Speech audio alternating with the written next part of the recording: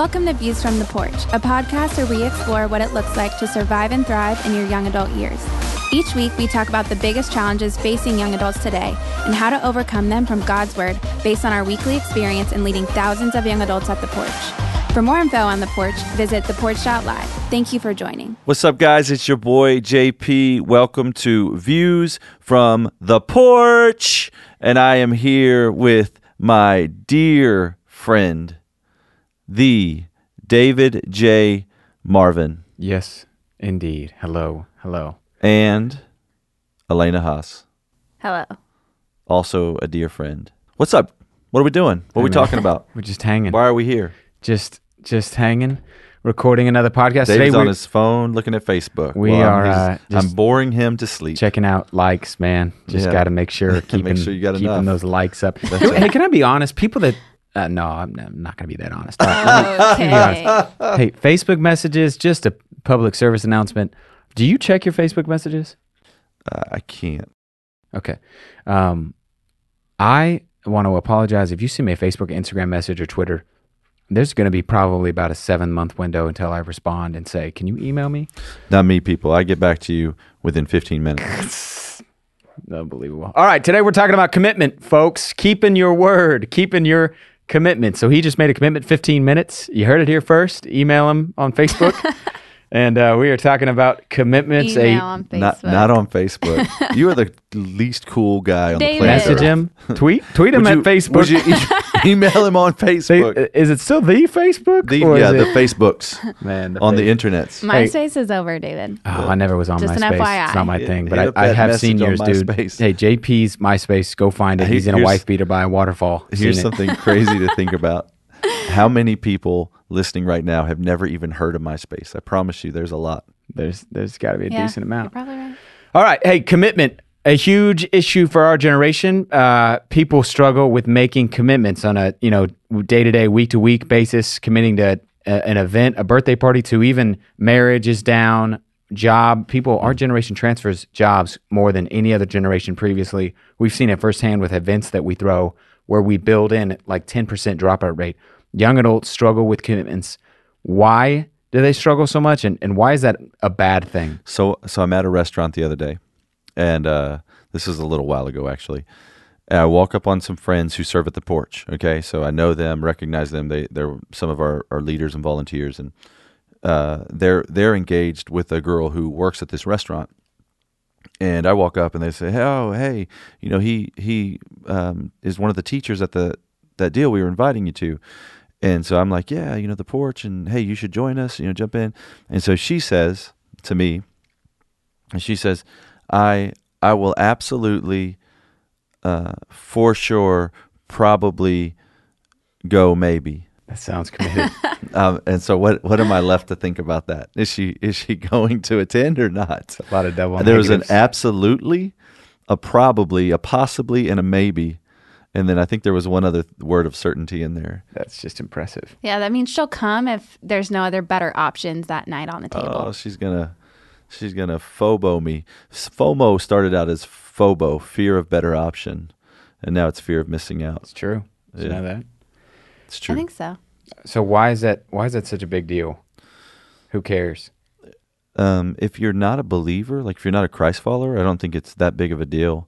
You're just fulfilling your job description, you're living for you. You want to do whatever's best for you in the moment. If you are a Christ follower, it's completely uncharacteristic of the God that you follow. It is inconsistent with his word and his nature. And we should not do that. That should not mark our lives, because we're ambassadors. We're representatives of the gospel. The story that we share, which changes lives, it's a story. And if someone can't trust that we're going to be there when we said we're going to be there, why are they going to trust us when we say a dead man came back to life? And the God that we represent, the King of the kingdom that we belong to, is a God who keeps his commitments. He does everything he says he's going to do. And so we represent him. So we should do everything that we say we're going to do. And, it's not loving to somebody, and it's normal right now, sadly, for this generation, but it's not normally loving if somebody invites you to a movie and you're like, "Yeah, man, I might go." And you're like, "But dude, I'm asking, do you want to go?" "Yeah, probably." No, but bro, I got to buy tickets to the movies. Like, I'm going to be there. I don't want to see a movie by myself. Like, are you going? Yeah, man, I'll most likely be there. I'm not. But will you be there? Because I'm going to be at the AMC. Are you going to show up? You know, and I'll buy us tickets, but I don't want to waste my money. Like, you need to tell me that you're going to be there, and then you need to be there. You know, Totally. And so it matters. It's not loving. And a lot of people may not know this. The Bible specifically says you need to keep your word. For sure. Like it's not. There's no mystery there. It's not like man, it's a gray issue, and we're just being kind of hard because we work at a church and being overly legalistic. It multiple times over and over says that the people of God are going to be people who keep their word, and it's a big deal to God to be people whose word matters. I've heard you say before, actually, I think we stole it from Tommy Nelson or something. What's that? Hey, people genuinely trust a Christian before they trust Christ. Almost every single time. Unless you meet Christ through a dream, you trust a Christian through trusting I stole that Christ. from you, to be clear. Now, you may have stolen it from Tommy, but I rightfully, clearly stole it from you. All right, let's give it back to me then, Tommy. Sorry. Like launch retreat, we're doing launch. I know this is relevant. So we'll take 1,000 young adults to Sky Ranch. 100 of them will drop out. So 10%. That's things we invest time, energy in, planning on, and we make room and time and space for somebody. And we've gotten to where we have to organize the event, planning for 100 people to drop out, and that impacts the financials of that event. And then not only they drop out, but they want their friend to go in their place. Like, hey, can you just swap this around? Like, hey, man, we're trying to manage 1,000 people. I don't think you understand fully what you're asking of us. But you're right. It says in God's word in Psalm 15:4, it says, the man that God esteems, the person that God esteems, is the one who keeps his commitment even when it hurts. So even when it costs him something. And I think that's today, if we're honest, like that's why we're afraid to commit, and that's why we break commitments, is because we're afraid that a better option is going to come along, and we don't want to miss out on that option. So we want to keep our options open. And we'll just, if something better comes along, we'll just drop somebody and just change. That's selfish and satanic. There's nothing of Christ in that activity. Like, we need to repent. We need to acknowledge that marks us. If that's you need to stop it. You need to repent. You need to ask for forgiveness. And in James 4, it says, why do you say that we're going to go to this city or that city? And it's like we don't know what tomorrow is. So there's this caution of, hey, be careful what you say you're going to do. In Ecclesiastes 5, it says, do not be hasty to make commitments. So we need to be thoughtful in that. And then in Matthew chapter 5, Jesus, he's talking to the Pharisees. He's preaching the Sermon on the Mount, the most famous sermon of all time. And these Pharisees, they were famous or well known for promising on the temple, or promising by heaven, and they try to find these loopholes. It's kind of like, did you ever make a promise and cross your fingers? Like, oh, I had my fingers crossed, Yeah, people swear on their mom's grave, or swear to God, or swear on these different things. Well, that's what they were doing, and Jesus says, hey, you don't need to do that. You just need to let your yes be yes and your no be no. Because if your yes is always yes and you keep it, then people know that the only thing they need to hear from you is yes. Not that, hey, I promise, man, and I'm on my pinky swear, my word is oak. I promise you I'll be there. It's just like, yes, I'll be there. And I'm going to be there because I'm always a man of my word. Yep. And this has been around people of God for a long time. Numbers chapter 30, verses 1 and 2 goes 3,500 years ago. Like, the nation of Israel just got established, and God, one of the first laws he gives is this. He says, this is what the Lord commands. When someone makes a vow or takes an oath to obligate himself by a pledge, he must not break his word, but do everything he said. To a civilization that had so few laws, he makes a big deal of saying, hey, this is one of the big ones I want to make sure that you keep. So it's a big deal to God. It's an opportunity for us. So there's going to be occasions where it just makes sense that the most loving thing to do would be to step out of one commitment and to step into another. For example, a member of a family dies, and I'm using an extreme intentionally to lead to a question to you. Like, I had to fly a few weeks ago to do a funeral for a family member, and I had to cancel short notice a lot of different, little meetings and things that we had going on. Yeah, you were in sin. You need to repent. What are the circumstances if clearly that's not one? That was a joke he was making, by the way. sometimes his humor doesn't always land. What are the circumstances where it makes sense to break a commitment? And that's pretty vague, but furthermore, how do you go about making a commitment? Breaking a commitment. I'm sorry.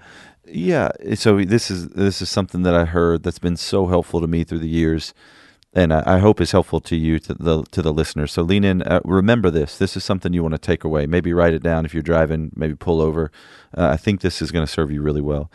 Whenever you make a commitment to somebody, so when you say, "Hey, I'll be there Friday at 7," what you did was you gave them a gift, the gift of your time, and really the promise of your time, a promise of a gift, and so when let's just say, so you say, "Hey, I'll be there. I'll meet you at the movies Friday at 7," and then your grandmother calls and says, "Hey, I'm coming into town, and I really want to see you, and I'm only going to be there for 2 hours," and you realize, "Hey, I need to break this commitment."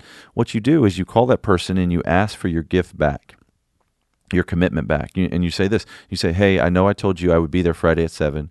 My grandmother is now coming into town. May I have that commitment back?" And you've given that person an option to say yes or no. They can say, "Sure, you can have it back. Yeah, that's reasonable." Or they can say, "No, I really need you to honor that commitment. I've made some plans. It's cost me this and that." But you're letting them choose. And I think that's really God honoring. And so let's talk about what you don't do in that situation. You don't say, "Hey, I can't be there Friday. Something came up." Okay, because now you're trying to manage information. Well, what came up? "I can't be there Friday. I got to change my sock drawer." It's like you're making excuses. No, you give them the information. You ask for your commitment back, and you let them make a decision.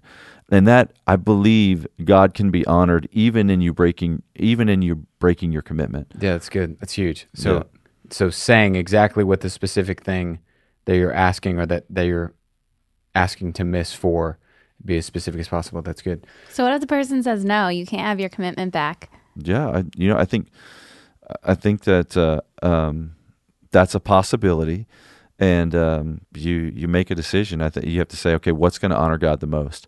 So is it going to honor God the most that I spend time with my grandmother, or is it going to be honor God the most if I keep this commitment? At the end of the day, we're not living life to be as selfish as we can be, to experience as much as we can possibly experience. We're living our life to honor God. And the problem for most of us, that's just not where the bullseye is. We're more self-serving than that. Yeah, that's good. What kind of commitments, even when we use that term, what are the commitments that for sure should mark the life of a believer? Yeah, so I think any commitments that you made, first of all, right? So wherever you've made commitments, that's going to matter. Honor the commitments you've made. I think of church, and so like being under the authority of elders, belonging to a church. Membership is a commitment that you would be a member of a church. I think of work, a place where they've made an exchange. Hey, that you show up at a particular time to do a task, and they're going to compensate you for it. The scripture says a lot of that's a way to honor God. Titus 2:10. Colossians 3:24 and 25. And so what does it look like to honor God in the way that we work and to honor those commitments? I'm sure there's more. Would anything come to mind for you? What about commitments in dating? Yeah, I think that's huge. It's certainly communicating well. What's an example of that? I'm trying to think of specific, but like I just, when you're dating, you say a lot of things in the beginning. You start planning futures together, and then sometimes at some point you're like, "Oh, this actually isn't going to work out."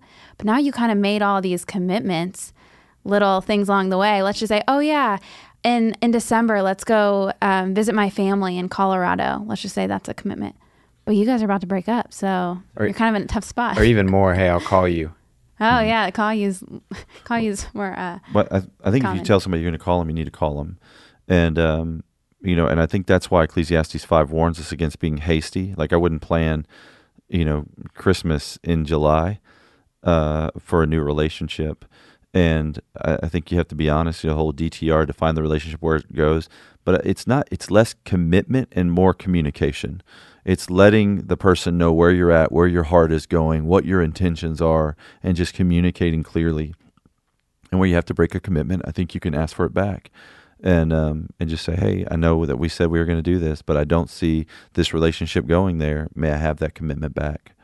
And people think that's crazy, but I think it's really God honoring. I think to double click on the dating thing, something that I don't remember when we've talked about this at the porch, but I know that we have.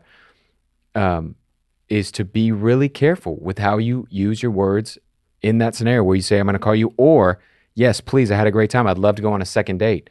And we almost say things just that we don't even mean because we're afraid we're going to make someone feel bad. Yeah, and Yeah. then you're like, why did you think we were going to go on a second date? Well, because you explicitly said it. That's why I thought it.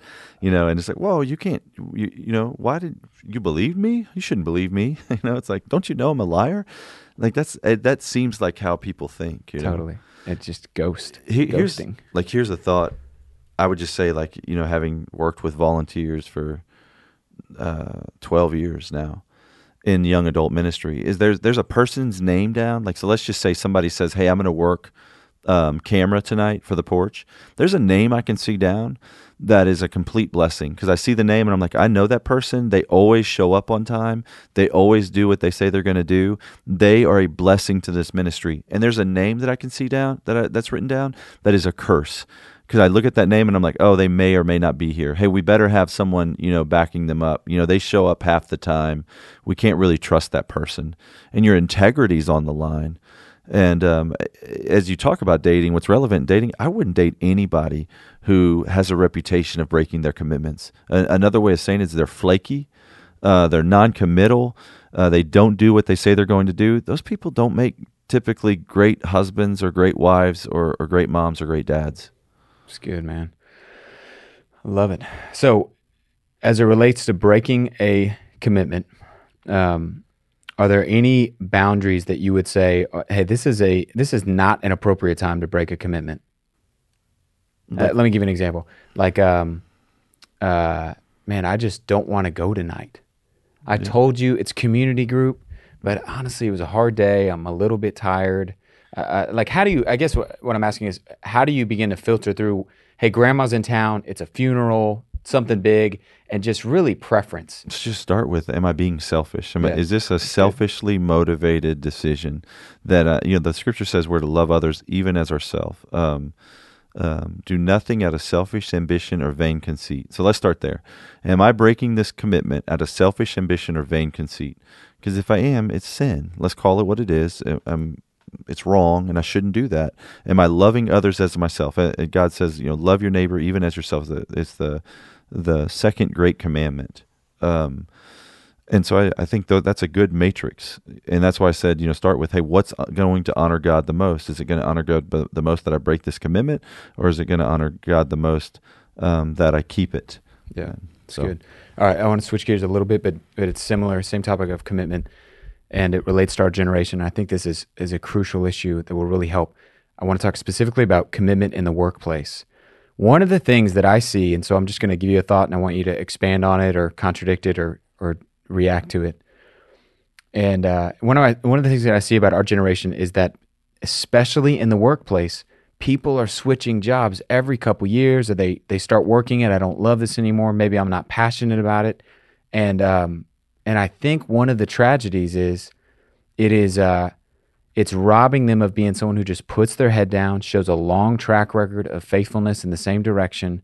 And it's honestly, even from a worldly, like totally worldly perspective, dude, you're not going to get the promotion when you're the new guy at every job every 2 years. Yeah. Like you're not going to thrive and excel. So react. What have you seen there? I think more is at stake than not getting the promotion too. You're not going to be good at anything. Yeah, that's like good. To learn a skill takes time and discipline. So let me just give you an example. Like, I can step to a piano and I can bang the keys of a piano and make sound, but I can't make it beautiful, because to make it beautiful requires discipline and commitment that I did not apply. And so I've sat down at many pianos and have attempted to play many times, but I've never disciplined myself or committed to a lesson or a practice or learning, to control that instrument. So I can make sounds, but I can't make it beautiful. And I remember I like to paint acrylic on canvas, and I can remember like starting a painting and getting halfway and then starting it again and then changing it up and then started as a man in a boat on an ocean, and it changed to kind of a starry night, and then it changed to this abstract thing, and it ended up just being this kind of muddy mess, like sloppy mess. And some people, that's a metaphor for their life, because they start something, and when they don't like it, they start something else, and when they don't like it, they start something else, and when they don't like it, they start something else, and they're just a sloppy mess. That's the truth. And they've never learned a skill. They've believed the lie, the really bad advice, follow your passion. And the problem with that advice is, and this is, by the way, in the book, there's a chapter dedicated to this, follow your passion is bad advice, because our passions are always changing. They're coming and they're going, and a lot of times our passions just kind of put us on a track that we have to develop even when we're not passionate about it. And so the way that someone becomes an amazing engineer or an amazing architect, or like what are some other trades, an amazing teacher, really anything that they're tenured, they've promoted, they made partner, it's because they stuck with it in the grind. Even when it was really difficult, like they went to work, they didn't want to be there, it was really hard, they weren't passionate about it anymore, but they continued to learn a skill and to focus their skills and their talents, and they got really good at it. It's good. It's that Malcolm Gladwell 10,000 hours that no one you see. Michael Jordan had natural talent, but what made him Michael Jordan was commitment. He showed up, he shot thousands of free throws a day, all the different work that went behind that. Here's another question. We only have about a minute left, and it's in the vein of commitment, but it's a slightly different thing. And I think it's a really practical handheld and very crucial for our generation. It's super, it'll set you apart in your work environment, in your relationships, etc. That's a big buildup, man. About to change somebody's life. Here we Let's go. hear it. Whenever the quickest way I can say it is something that I've heard you say many times. Hey, if I'm running late somewhere, like I've broken the commitment. Like I'm supposed to meet at 6:30 in the morning, and I'm running late. The dog's vomiting all over, and I'm cleaning up, and I'm gonna be late. And I get in the car and I'm texting, "Hey, I'm running late." Mm-hmm. What would you say practically are the things that you would add to that, or you would exhort? Just be a life coach here for a second around keeping your word. So when I disciple guys, we meet in the morning, 6:30 in the morning. And the first day that we meet, I always tell them, hey, obedience here doesn't start with getting here at 6:30. Obedience starts the night before. Faithfulness starts the night before. You talked about long obedience in the same direction, which I think is huge to being a Christian and growing spiritually. But with them, I say, hey, obedience starts with getting to bed at a decent hour, so you get a good night's rest, so that when you come here, you're awake and you're well rested and you can focus and contribute. And I say, hey, when you're running late, let's just say something happens, your dog vomits in your case, then communicate well. And so don't text me and say, hey, I'm running late. When somebody does, they text me, I get a text, hey, I'm running late. I pick up the phone and I call them. And I say, how late? And they say, well, I don't know. And I'm like, where are you at? And they're like, well, I'm at Northwest Highway and 75. Okay. You're at Northwest Highway and 75. You're going to exit Coit. You're going to come up Coit. There's a light there. If you catch that light, it's usually about 3 minutes. You're going to pull up a little further. You're going to go under 635. You're going to go, there's another light there. It could delay you another 3 minutes, but maybe not. If you mix it, it's probably not going to catch all three lights. And so let's just say you're about 9 minutes away. So you're running 9 minutes late. We'll see you in 9 minutes. And they're like, yeah, man, wow, that was intense. It was clear. It was thoughtful. It was good communication. Because I'm sitting in a room waiting on you, and you're not here, and so I'm wasting those 9 minutes because I can't start without you. And so if I'm going to waste those 9 minutes, the least you can do is to communicate really clearly where you're at, why you're late, and what time you're going to be there. It's good, man. It's such a lost art, and it really will, I think, set you apart. If you're the guy who, anytime he's not doing what he said he was doing, he communicates really, really well. And so that's it. That's all I got. All right, guys. Thanks for hanging with us at Views from the Porch. We will see you next week. We want to thank you for listening to Views from the Porch. For more information about The Porch Ministry, visit us at theporch.live or follow us on social media at The Porch.